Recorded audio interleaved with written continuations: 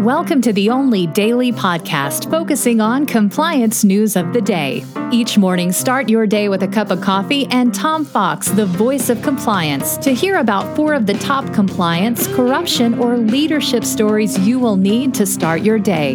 The Daily Compliance News is a production of the Compliance Podcast Network. December 4, 2020, the Bad Actors Edition. And we begin with our lead story today, which is the energy trader Vitol paying $163 million to settle corruption and manipulation charges. The Swiss energy firm agreed to pay some $90 million for FCPA violations as part of this settlement.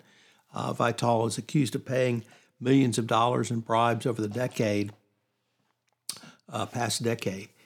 Interestingly, the settlement for the FCPA claim is with the Department of Justice, as you would expect, but the CFTC handled the portion with the fraud around market manipulation. So, big FCPA settlement showing that, and this, of course, came out of the Petrobras settlement, paying bribes to at least 9 Petrobras officials to get inside information that included weekly reports containing oil production volumes as well. So a big settlement on the FCPA front and for market manipulation.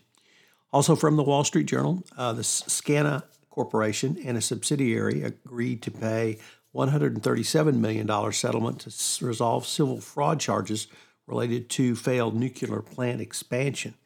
The SEC charged the company with defrauding investors by making false statements about a nuclear power plant in South Carolina. The charges came after the $10 billion expansion was abandoned in July 2017 after almost a decade of planning and construction. Between 2015 and 2017, Scana misled investors, regulators, and consumers about the status of the project, which was to include 2 nuclear reactors.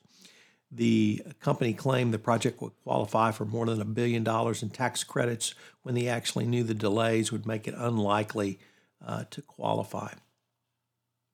Our next story looks at a really ongoing, long-term, at least investigation, that is with Huawei. Apparently, the U.S. is in talks with Huawei finance chief Meng Wanzhou about resolving the criminal charges against her by having the company plead guilty. This is a real breakthrough in the negotiations under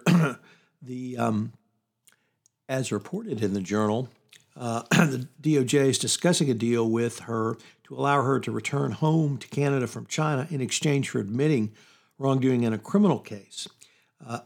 It would be under something along the lines of a deferred prosecution and under agreement. And the prosecutors normally use this with companies, but rarely grant them to individuals.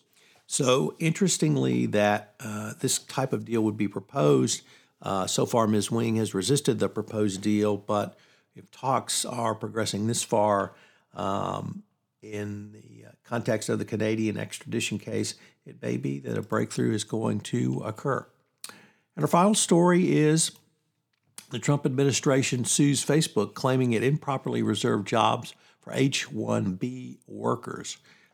It accused the company of illegally reserving high-paying jobs for immigrant workers who were sponsored for permanent residence rather than searching adequately for available U.S. workers to fill the position. This is certainly something the Trump administration touted, and if you really believe that U.S. tech companies are not looking to U.S. workers, this could be a first step in many such cases going forward.